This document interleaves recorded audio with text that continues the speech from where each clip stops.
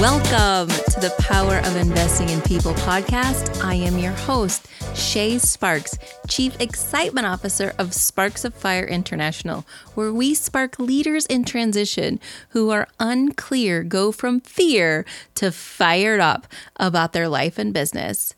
And if you wish to talk more in depth about coaching, heart and mind fitness, brainstorming for your business, podcasting, and or veteran resources, connect with me, Shay, today at the Calendly link in the show notes on your podcast platform. And today, our guest is the incredible Scott Ritzheimer. Welcome to the show, Scott. Thanks, Shay. So glad to be here. Well, I'm so glad to have you. I recently took a brief quiz on your website that we can talk about later, but I'm excited to jump in and talk more about who you are and what you do. Love it. That'd be great. So for those of you who don't know, Scott Ritzheimer founded Scale Architects to help businesses across the country identify the right growth strategies and find the right guides to get them on the fast track to predictable success and stay there as long as possible. He now splits his time between coaching coaches and consultants and traveling across the country to speaking and consulting with founders, CEOs, and their teams to help them not only grow, but scale their businesses and do it all without the hustle. We will talk about Scale Church as well. So I can't wait to dive in. So Scott, you just have so much knowledge and I can't wait to hear your wisdom today. So I always like to start off with the first question of what does investing in people mean to you? What it means to me, and there's so many ways to go with that question, and I've kind of been just savoring it here for a minute, but I think one of the I'll answer a little more practically because I think that's really helpful. It's one of the reasons I like podcasts is you can get really practical stuff you can just walk away with. So probably one of the most practical things that means to me is understanding the unique leadership styles of the folks that are working with me, or as a coach, the folks that I'm coaching, and helping them to understand them as well, and then embracing those together and leveraging their strengths as leaders, because they almost certainly don't look like mine.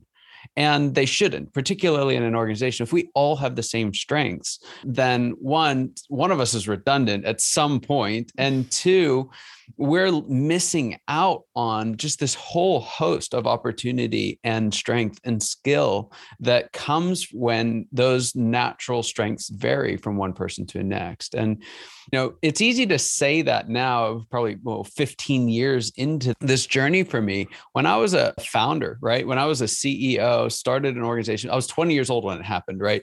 So I knew nothing. And included in knowing nothing was knowing nothing about leadership. And I find myself a couple years in, and we've got this multi-million-dollar business. We're helping pastors. This is Start Church, which you mentioned in the intro there. We're helping pastors and nonprofit leaders all over the country to start these wonderful organizations. And I'm like 23, leading people that are twice my age, serving people twice my age. And I've got these folks looking to me to say, hey, will you lead me? And I really resisted that for a long time because I didn't get it. Right. I didn't understand. I'm not like your natural, like I totally can read everybody. Like that's work for me. And so because of that, I actually just resisted it altogether. I pushed it away. It's like, figure it out. Like you want lead yourself, right? Find the self-leadership books. And those are the ones we read as a team. And it actually took me quite a while to start wrapping my head around what the resistance was to leading. And then to also start to recognize that, okay, even if I don't naturally understand where people are coming from, I thought that was unique to me. That's unique to everybody, actually. But even if I don't naturally understand where they're coming from, there are tools that I can use that help me do that. And again, 15 years ago, starts this journey for me of just looking into and discovering what makes people tick, what in our wiring allows us to exceed and expectations, to succeed in some areas, and then just fall woefully short in others. And we like to think of people as like high capacity or low capacity. We like to think of people as great leaders or not great leaders. The reality of it is way more nuanced than that. And if we try to just diminish it down to, are they good or bad, light versus dark, we end up not embracing the value that each of our people brings to the table. And so again, for me, that really comes down to embracing their natural leadership style. And what I've found is really helpful in that is using the tools that are out there to almost depersonalize it so that I can understand the person that I'm talking to. What an answer. What an answer.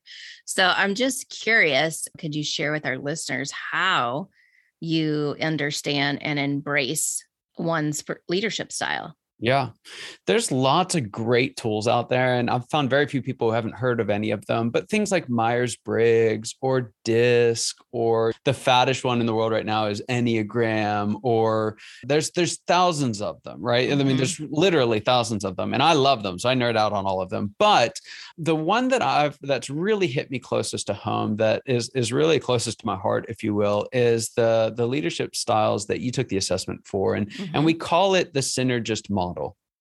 And what it basically does, the thing that I love about it so much is that there's only 4 styles. So anyone can learn it, right? By the end of this podcast, just about anyone can recite at least 3 of them, usually 4 of them. Some people have a little bit of trouble with the Synergist, which is the name of the whole thing. But even if you don't know what to call it, you'll still understand what it is. And the reason that I like it so much is really for its simplicity. Now, it doesn't lose any of the power, but what it helps me to do is recognize, here's my natural leadership style, and here's your natural leadership style, and they're different, right? How does that show up in our working environment? And in working with teams and building my own teams, what I found is that 90% of the tension that comes up in a team, some people will say it's trust or other things, I think it fundamentally boils down to miscommunication. It really boils down to our leadership style drives the way that we communicate. It drives what's important to us. It drives the way that we see the whole world around us. And so you could have 3 people in a room that are all describing the exact same thing. But because their natural style leads them to seeing it differently, they will describe it in such a different way that we may not even understand we're talking about the same thing. And so you can have 3 people in almost perfect agreement that feel like they're just at complete odds with each other, just by virtue of the fact that they're communicating differently. There's something to be said about communicating in a way that is with clarity, right? And I think when you take assessments like this, you're really able to see the blind spots that we have as leaders and go, okay, so I'm going to explain it this way, but then I'm going to watch for cues from the other person to see if they're grasping, if they're understanding what it is that I really want.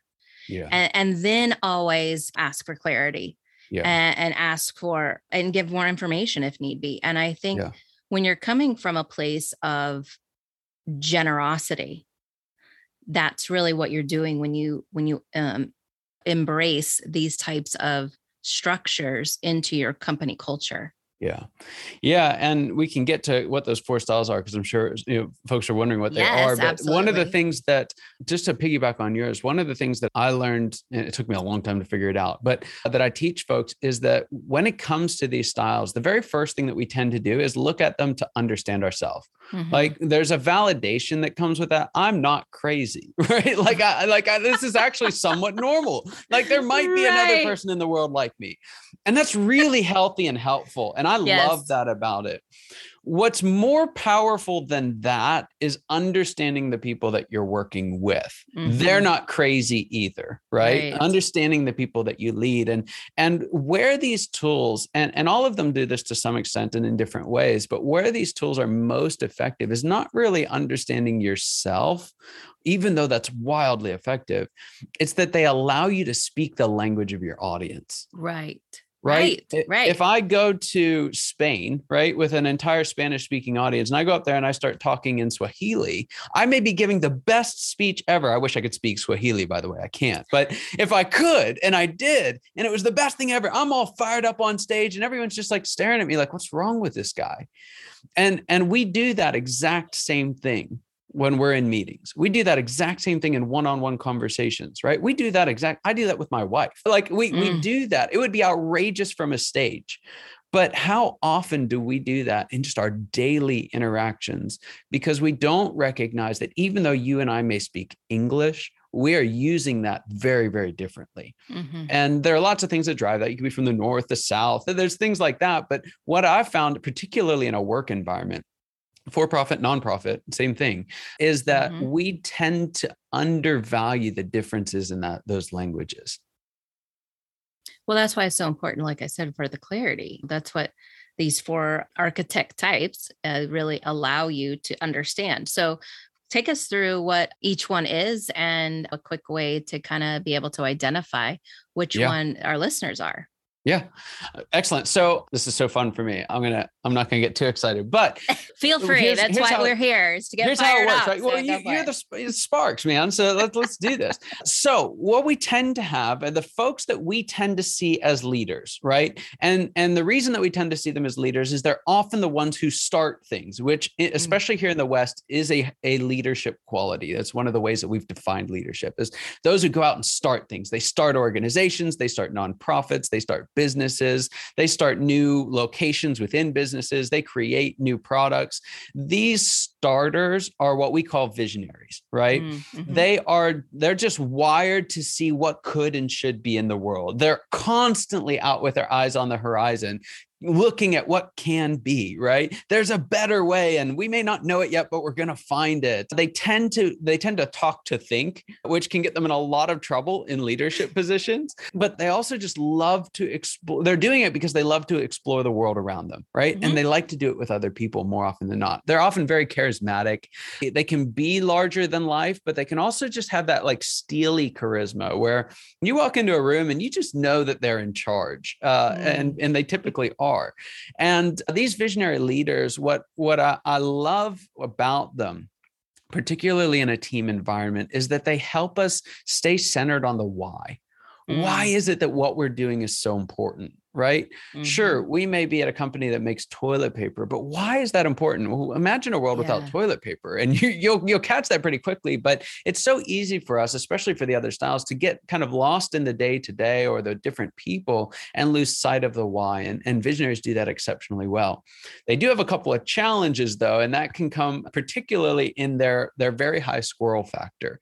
I don't know if you've seen the movie Up, right? Oh, yeah. We've got the little dog named Doug. Mm-hmm. We've used this example for years. Well, there's actually a whole show about Doug, and it's amazing. But Doug is this dog, for those who haven't seen it or need a refresher, who has a collar that allows him to speak. So we can kind of hear what's going on in his mind. And for the life of him, he wants to be part of what everybody is doing, but he cannot resist squirrel.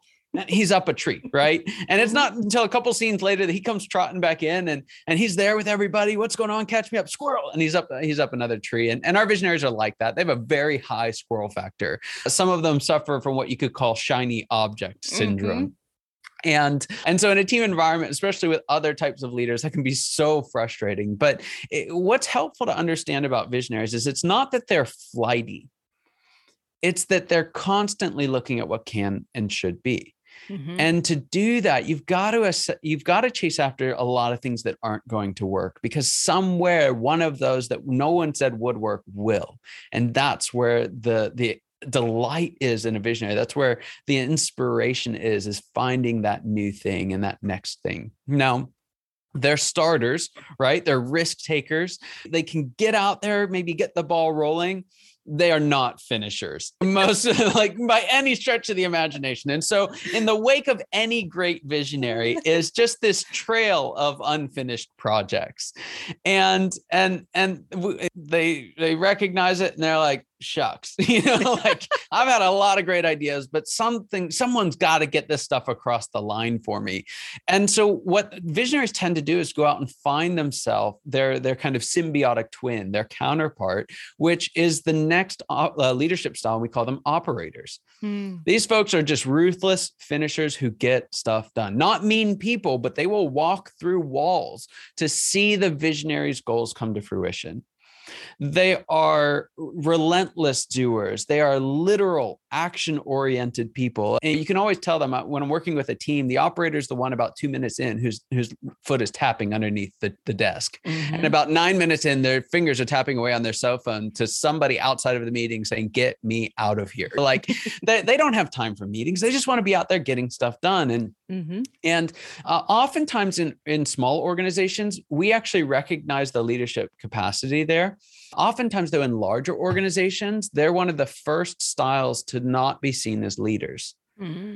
We see them as doers, as being helpful for maybe visionaries or other types, but we tend to accuse them of not being strategic. And the reason for that is that they aren't thinking out on the horizon. They're thinking about what needs to get done next.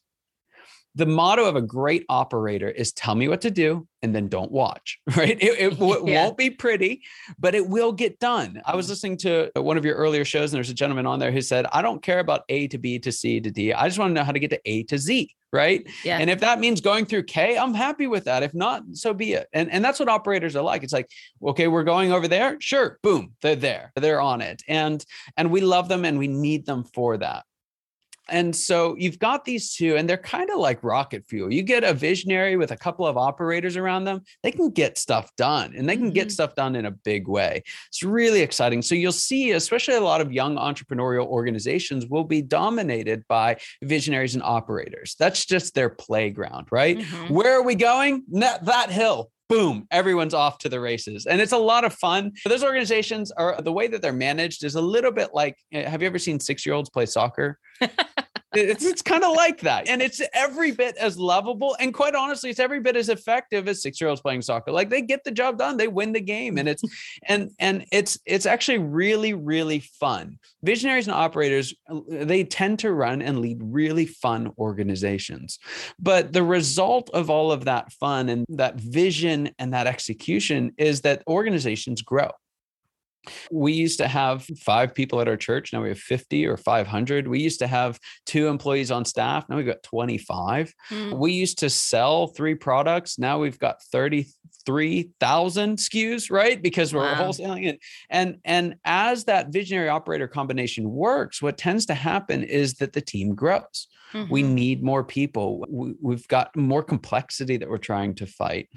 And what ends up happening is we've got to now overcome that complexity. We can't just do what it is that we do. We actually have to do the thing that does the thing, right? And that complexity starts to build up. And so we've got these visionaries who've got a high squirrel factor, right? We've got our operators like, don't tell me how to do it. Just tell me what needs to get done and I'll make sure it happens.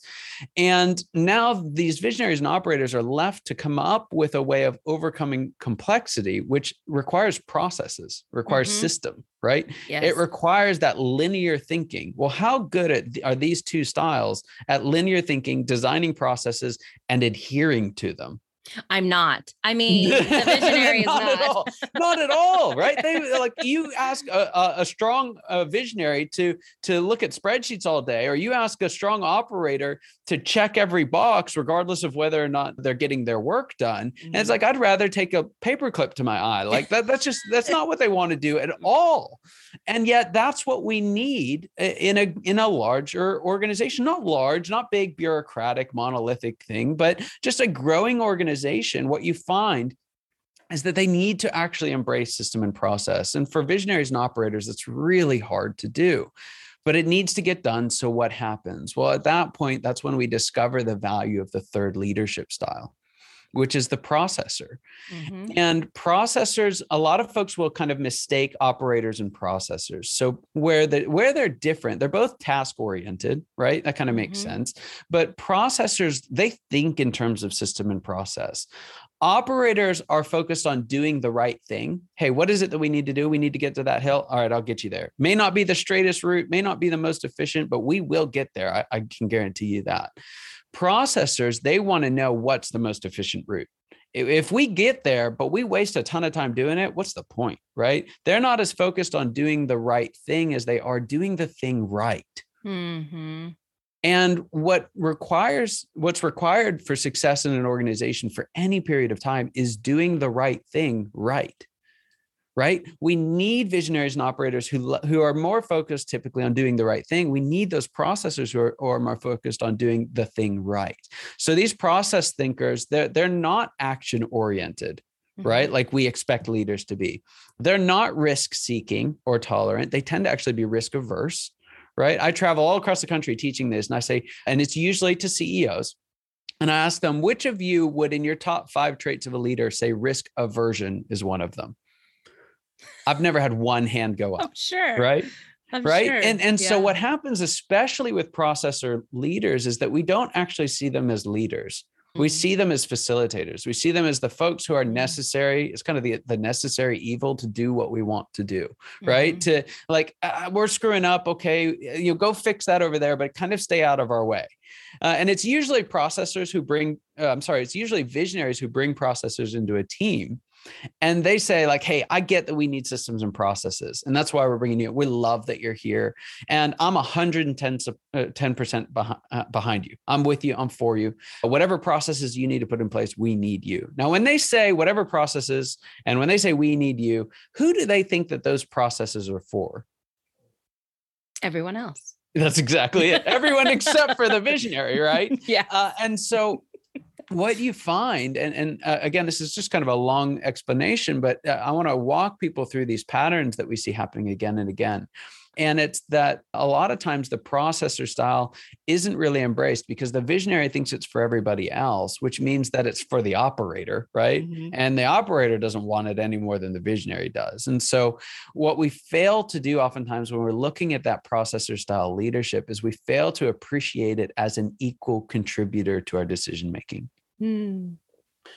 And when we do, we actually reject the skill set and the qualities of that style of leadership. And so when it comes to, and going all the way back to my initial question, when it comes to embracing and recognizing the value of the leadership and the people that we have, one of the biggest places that shows up is for visionaries like you and me, who need to embrace the value of our processor leaders on our team. Yep. For those people who say no, right, as their first response to everything, those people who take like 100 times longer to do the things that is like, how hard could it be? Like, I can do that in an hour and it takes them 3 days. Those folks are actually the essential ingredient in allowing us to build a team that can sustainably scale our success for a long period of time. And if we don't have any language for this, if we can't see these different styles showing up somewhere, if we can't recognize how the needs for these different styles change over time, it's virtually impossible for visionary and operator styles to fully embrace that processor leader. And it's a huge point of contention in a team. Sure. Yeah. I could totally see that, because I think the visionary has a tendency to like blow people over if they're not like, well, we don't see eye to eye, or you're going to tell me no, or that type of thing. Oh, you're just the worker, quote unquote, just the worker. Yeah. That's exactly it. Yeah. Yeah. And so I promised 4, I've only given 3, and that's intentional. So before we can talk about what the 4th style is, we have to look just a little bit closer at how these other 3 styles get along, because they don't get along very well. So rather than going into a whole bunch of theory on it, I like to tell a couple stories, and they're fables, if you will, but or examples of experiences that virtually everyone has had. But the first one is, let's say, do those giant multifunction printers that most offices have? They're going away a little bit, but I'm going to hang on to them as long as I can, because they make a great story. But I have a lot of processor in me. So my natural styles are actually visionary and processor, which means that all of that conflict that we just talked about happens in my soul every single day. Oh, wow. But because I have a lot of processor in me, I have actually read the leases for one of those things. And it's really second only in length to the Bible, right? Right. But buried in the text, usually multiple times actually, is a statement something to the effect of, you can't move it without us allowing it, right? Or you can't move it without us doing it. Okay. So now that we know that, which most people don't know because most people aren't weird processors like me, but for everyone else who now knows that, right? Let's assume that we asked an operator, how would you, hey, we need to move this printer just from this side of the building over to the other side of the building. Can you do that? Well, first they're going to say yes. And then what are they going to do? Do it. That's right. There's this printer. Yeah. Oh, sure. They'll Sure. pull it out of the wall. Oh, shoot. Got to unplug it first. Mhm. You yank it over with the cords dangling behind it. And it's in 5 minutes. It's on the other side of the building. Mm-hmm. Job done. What if we asked a processor to do the same thing? Oh, interesting. It would definitely be there would probably be some questions. Yes, there'd be lots of questions, right? Yeah. And so what part of the building, what day do you want it moved on? Is there anyone else who needs it? Because we don't want to interrupt their flow. Mm-hmm. Are we moving it there and then it's staying there? Or are we going to move it again in a few months, right? Mm-hmm. Just this exquisite but excruciating level of detail. Yes. And then what's going to happen? They're going to read the lease if they haven't already. They probably have, and they'll reread it again just to be sure. And after they've taken a couple of hours to read through the lease, what are they going to do? Will they move the machine? No. They're going to call the leasing company because that's what's required. Mm-hmm. And they're going to call the leasing company. They're going to get permission. Everything's going to be sorted. And then are they going to move the machine? No. All of this work, right? We're probably talking days of work by this point. Mm-hmm. And the result of all of that, the CEO walks into the office 2 days later, and the printer's still in the same place. But what's on their desk? A memo. Mm-hmm. A memo. The printer removal committee will be approaching the printer from the northeast corner of the building and then bending at the knees so as not to hurt their backs. Will proceed. Again, just this exquisite but excruciating level of detail. One more. How about what if we needed the visionary to do it? What would happen? He would probably say, where does it look like it fits?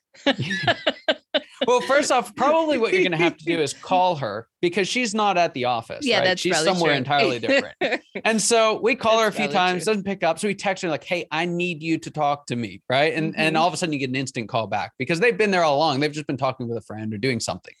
And so we call them, they pick up and you're like, hey, we've got to move the printer. They're doing some work in that part. And they're kind of like, what printer are you talking about? The big multifunction printer. Like, is it a 3D printer? No, it's not a 3D printer. It's a multifunction. It's the same printer we've had. Get rid of it. I've got this great idea for a 3D printer that we can use, and you're going to love it. I'm not in the office, but when I get back, I'll show you my idea. And you're like, oh no, what have I done? What have I done? And so something as simple as moving a printer, right, we have 3 entirely different approaches. And those 3 entirely different approaches will drive the others insane. One more quick one is, when do you think operators show up for work? Early. That's right. And when do they leave? Later. That's right. We call them fish. First in, still here, right? Still here, yeah. When do processors show up for work? On time. That's right. And when do they leave? On time. That's right. When do visionaries show up for work? When they get there. Yeah. I get corrected when I ask this question, and we ask it intentionally, but they're like, I'm always working. What do you mean? Right? Yeah. Because for the other types, work is often confined to an office or out with a client, right? Or in COVID days to the office in their house. But for visionaries, which visionary's mind turns off of work things when they leave work? There's not mine, one, not mine. Right? No. Again, that's a question I ask all of these. Yeah. It was well over 200 CEOs I spoke with last year in smaller settings. And I asked them all that. I had one raise his hand. And then the whole rest of the room called him a liar. Like, it's just, and so their work is not confined to a physical space. In fact, for visionaries, their work is actually limited. Their effectiveness is limited in the confines of an office. There's too many distractions. There's too many things that are pulling away. And so this can drive each other crazy for obvious reasons, but we have to ask the question, why? Why is it that operators show up when they do? Mm-hmm. Because the way that they add value to the team is by getting the ball across the line, by getting stuff done. And where do you get stuff done? Either at the office or on site with the job site or the client or wherever that may be. Why do processors show up on time? Because they're punctual. Right. And their attention to detail. That's exactly it. Because they bring a level of specificity and clarity and consistency to their team. Why do visionaries show up when they do? We just talked about this because they're always working, right? And again, they're doing their best work away from the office. And so we have a natural capacity and will default to judging each other's behaviors, like showing up for work, by our own strengths and contributions to the team. Mm-hmm. And when we do, we lose out on the creative and constructive capacity of each of the others. What would happen if we made the visionary come to the office and sit there in a cubicle all day, every day? Would we get their best work? Not a chance. No. What would happen if we told the operator they can't come in early to knock out a project, right? Whenever it needs to get done? We're just going to limit their effectiveness. What would happen if we told a processor that they need to be on call and show up at all hours of the day? They'll go crazy, right? They'll just go nuts. It just doesn't fit in their world. And so we have to be conscientious of the fact that these leadership styles are showing up in everything that we do, from moving a multifunction printer to showing up for work, in the morning, or for some of us in the afternoon. And when we start to recognize those styles, we recognize, okay, we've got some work to do to get those three working together. Because by their own defaults, they will not do that. And so what you see starting to come up in high performing teams that have cracked the code is actually a fourth style. And the fourth style is typically learned. Most of us are not born with this fourth style. Most of us have to learn it. And we learn it when we recognize that our style isn't all that we need to lead. And we start to develop this fourth style, which we call the synergist style. And we become a more synergistic visionary. We become a more synergistic operator, or a more synergistic processor. And when we do, we start to kind of build the relational bridges that we need within the team to leverage each other's strengths when it's appropriate, and to keep our strengths at bay when they're not appropriate. Right? For visionaries, not every planning session is a blue sky, let's come up with great new ideas session, right? What? If you're doing a budget meeting, right? It's not the time to come up with 19 new product ideas. It's the time to we got to wade through some of the specificity of this to make sure that even if we do come up with those 19 things, that we're going to make money as an organization. Or not every problem is solved by just going out and fighting fires for an operator. Sometimes we have to stop and fix the thing permanently rather than just going out and fixing it with another Band-Aid. Or for processors, sometimes we have to take risks even if we don't know the answers, right? And when we do that, we start to live by this phrase that we found is really, really important. Inc. Magazine, called it the 20 most powerful words in business. But it's basically this. We call it the enterprise commitment. And it says, when working in a team or group environment, I'll put the interest of the enterprise ahead of my own. Now, what does that mean? Does that mean we go and work without a paycheck? Well, no, not necessarily. What it means is not every problem is a visionary problem. Not every problem needs me to be in the spotlight to save the day, right?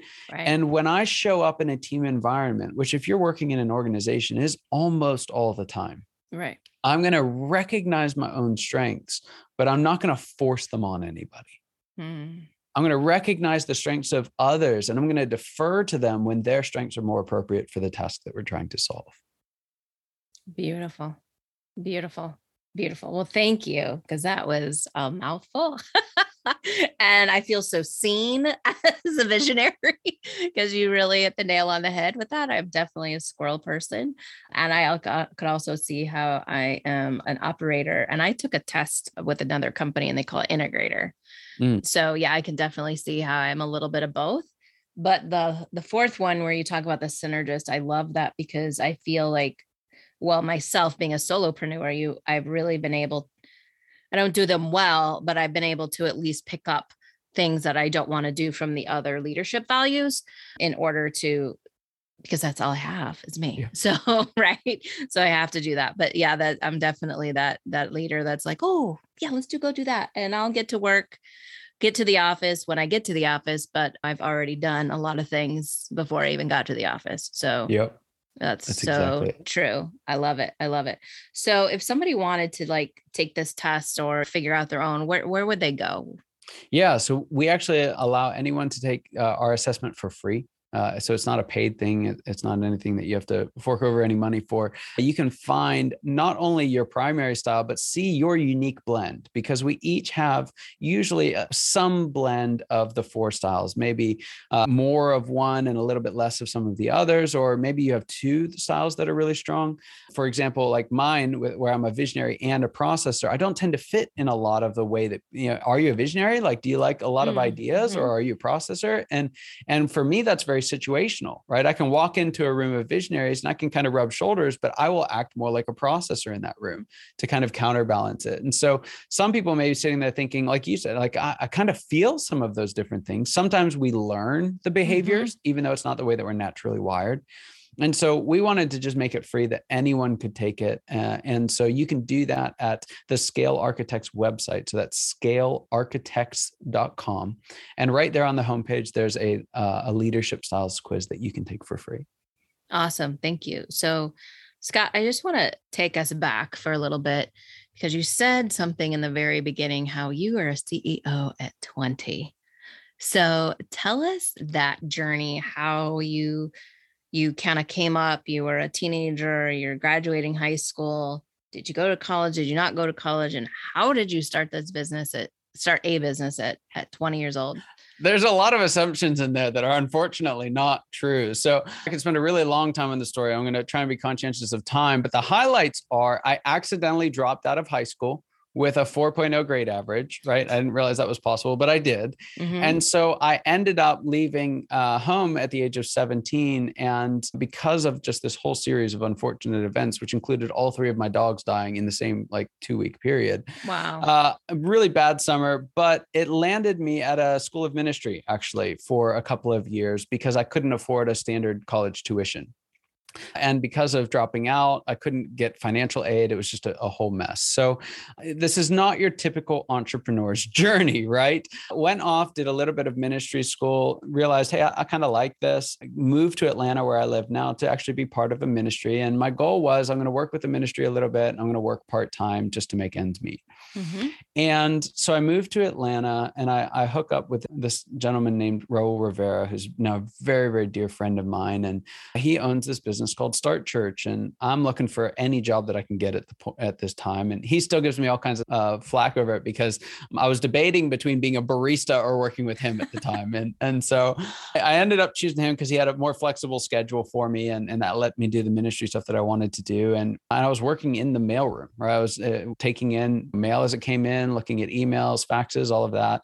And that was really my kind of foray into the business world. And just shortly after I started working there, he sold the company to another group in Nashville that did similar work. And it was one of the biggest lessons of my life because I watched that deal go from everyone's excited to them unintentionally but systematically destroying the organization that he worked so hard to build. And I watched everyone suffer for it. There was no bad guy in this situation, right? Oftentimes there's the villain, and I recognize these are all people who want this to work and it's not working. And so my initial kind of jump into it, I went from being kind of the lowest man on the totem pole in this 13 employee company to being an integral part of the only 3 people that were left working there. Wow. In just about a year's time. And as that happened, I stayed in contact with the original owner because we lived nearby and we actually ran together at a local park. And as things were really unraveling, they called him one day and they said, hey, we're giving up. We're throwing the towel in. We're going to declare bankruptcy. If you don't come and take it back, it's just going to be gone. You've got 24 hours.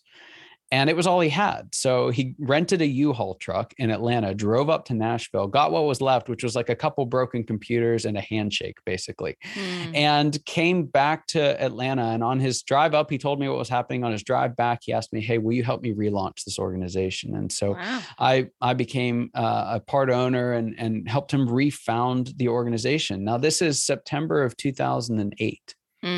So it wasn't a great time to relaunch an organization. And as we're starting, stock market's falling by about 40% our first 6 months back in business. And somehow we made it happen. We made it work. We did the hustle. We did the entrepreneurial journey. And I had no idea what I was doing, but I realized I loved business. I just adored everything about it. And so it actually took me from this point on, it took me probably another 8 or 9 years to recognize I was an entrepreneur. I actually never, because of the way that it happened, I hadn't really realized it. Now, looking back, my dad was an entrepreneur. My grandfather was an entrepreneur. It just kind of was in the fabric of what we did and how we lived life. But because I had all these kind of big entrepreneurs around me, I never realized that in and of myself.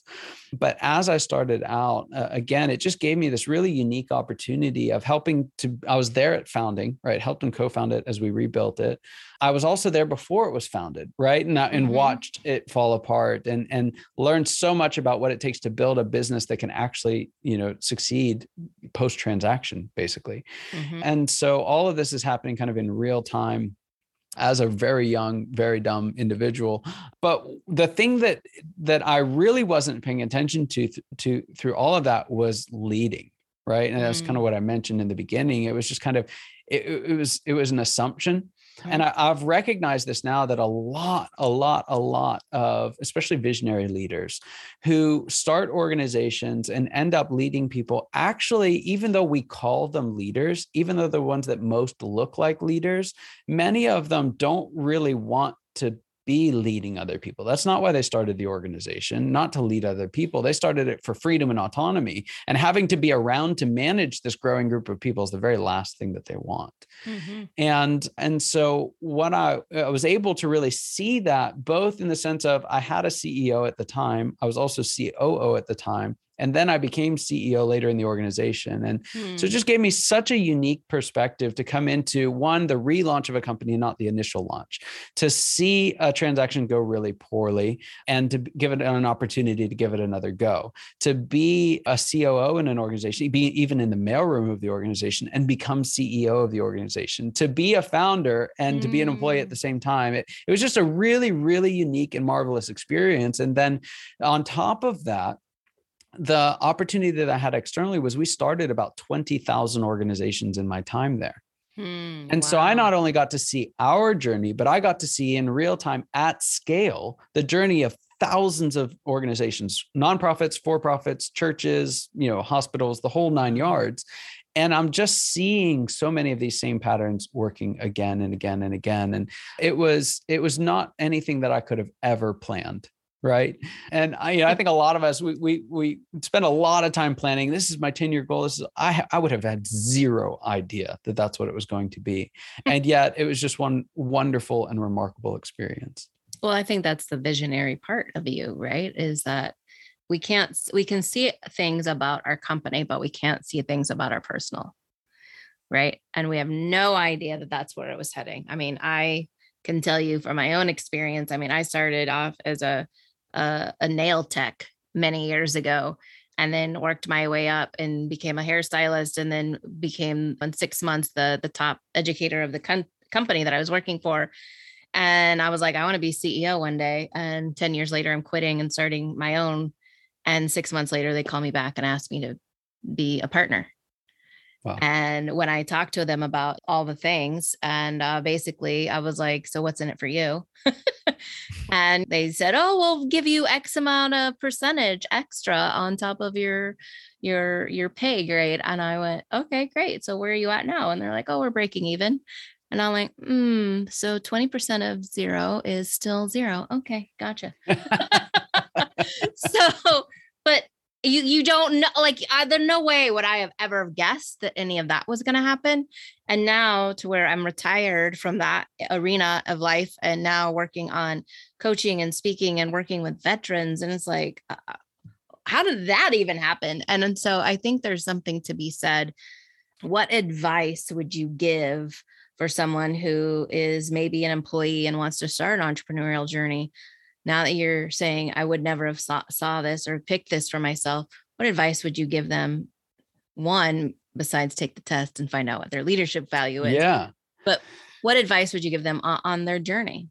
Yeah. So again, there's a lot of ways that we can go with this. And I'm going to give just a couple quick points. Is one, if you're going to start something, you're going to have to either be a visionary or start one with a visionary. One of the things that happens, especially when things are difficult, this isn't as true now, but at the very beginning of the pandemic, it happened a lot, is we have a lot of people who go out, and the start of almost every entrepreneurial journey is actually to be a dissatisfied employee somewhere else, right? Or maybe a dissatisfied student. And so what happens is we often mistake a lack of satisfaction with the calling to go start, because that's usually when it happens. And so one of the main reasons that so many new organizations fail is that the folks who start them are not visionaries. And it's, it's tragic. It breaks my heart. But if I can help someone avoid doing that, if you're dissatisfied and you're not a visionary, then either link up with one, that's a lot of fun, or go find another visionary that you can work for in an organization that you'll love. Right. Particularly for like processor or synergist style leaders, it's starting an organization is a really painful process, and you don't want to do it unless you have to. And that's why when you see visionaries who succeed, they didn't do it necessarily because they wanted to, they just couldn't see the world through any other lens. And it takes that to get through those early stages that are very, very difficult. So that's one. Obviously, you can use the assessment to do that. The other one is, if you feel like you want to go start another organization, don't. What I would encourage you to do is wait as long as you possibly can. Now, if you do this right, it's a little bit excruciating, quite honestly. Oh, yes. But there's a reason for that. And so what I'll teach people to do if they're saying, hey, I'm thinking about starting a business, I want you to get as close to that business as you possibly can without starting it. I want you to go and work for, volunteer for, spy on, like whatever you have to do to get close to the game that's already happening. Because there's a proverb that says you've got to be careful, because if you go and strike off on your own, soon you'll find you're out of your depth. And that's what a lot of even visionaries do, is they recognize the calling capacity to go start another organization, but they try to skip the journey of actually being in training.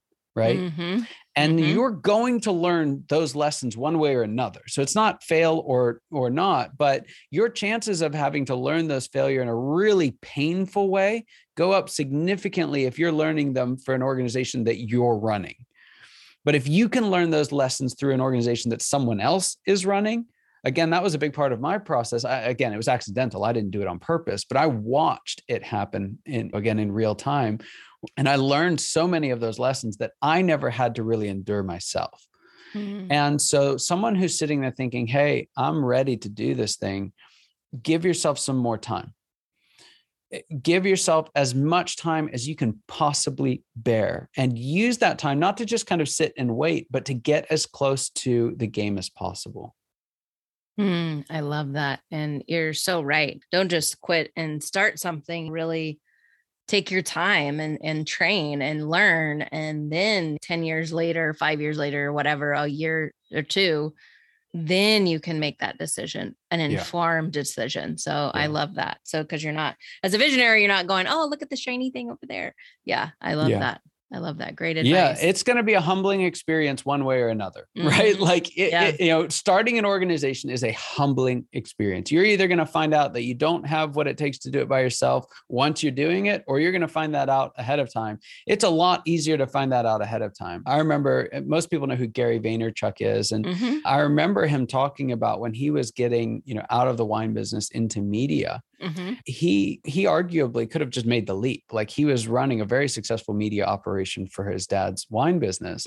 But instead of doing that, he went out and literally interned and worked for free for a couple of people who are in the industry so that he could learn it. Yep.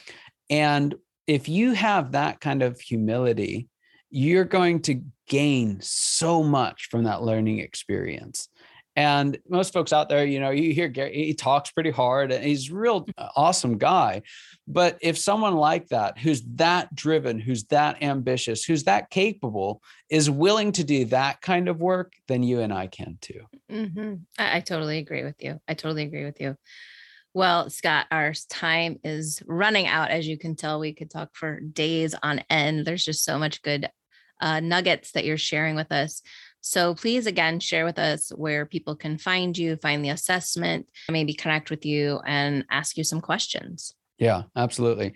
I get asked this, do lots of podcasts, so I get asked this question a lot. And I wish I could say, like, just look for Scott Ritzheimer and you'll find him, which with a name like Scott Ritzheimer should be true, but I'm a junior. So Oh. my dad ruined that for me before I ever had a chance. But you'll be able to tell which one of us is which. But what you can do is go to scalearchitects.com, or on all the social media platforms, look up Scale Architects and you'll find that. We post quite regularly on those. We give away, part of my heart and passion was, I didn't want to see people go through the same painful processes that I went through in learning to be a leader. And so because of that, from the very beginning, actually from before I started, there was a goal of, we're going to give away as much free content as we possibly can. Mm-hmm. And that's, again, it's part of why the assessments are free. It's central to how I do business, is to give people as much free advice as I possibly can. And so if you look for the Scale Architects website, you'll just find a whole mountain of information there that's really boiled down into bite-sized chunks that anyone can take and run with. And so I'd encourage you, go to scalearchitects.com. If you liked what you heard about the leadership styles, we're actually giving away one of our books right now. It's written by my colleague, Les McEwen. It's behind me here for those who are on video, but it's called Predictable Success. And in that, we talk about how those leadership styles show up in the different stages that an organization goes through. And there's a bonus chapter that's available just for those styles. And so we're giving away the book with all kinds of free stuff. If you go to book.scalearchitects.com, you can get a free copy of the book. And I think it's about $350 worth of assessments and software and things that go with it. So it's really exciting. I love getting to share that with folks. The book changed my life, my leadership, and I'm really proud to be able to take it out and be part of getting it out into the world. I love it. Thank you. And thank you so much for taking your time. I know that you're super busy, and this was just so much amazingness rolled up into a little package. So thank you for being here today. It was my pleasure. Thank you for having me. And I always leave with this question before you go: of what phrase, scripture, or mantra are you living by right now? That's a hard one. So I'm learning to just lean in. I like to be in control. And so buried in that is, you're not in control at all. So just lean in. Well, as a faith-filled person as well, that is so true. It's about surrender, because we're not in control. Yeah.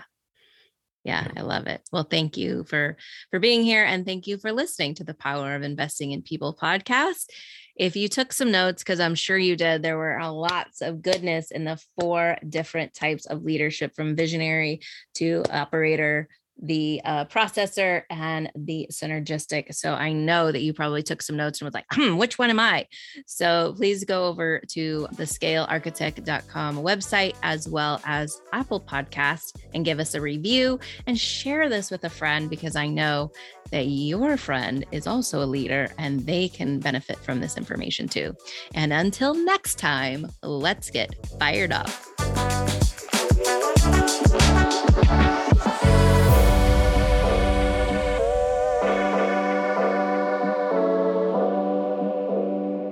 This podcast is a proud partner of the Heroes Media Group, Lima Charlie Network, and Global Sisterhood Podcast Network.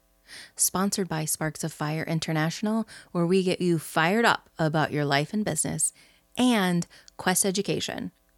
What if you could use the money inside your retirement account, penalty and tax-free, and use that money to start your own dream business?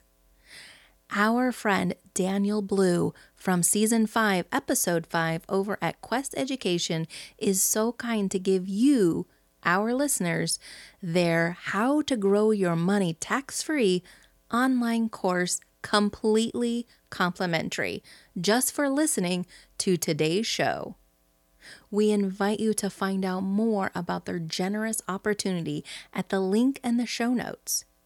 So just imagine the business you could start with your freed up money.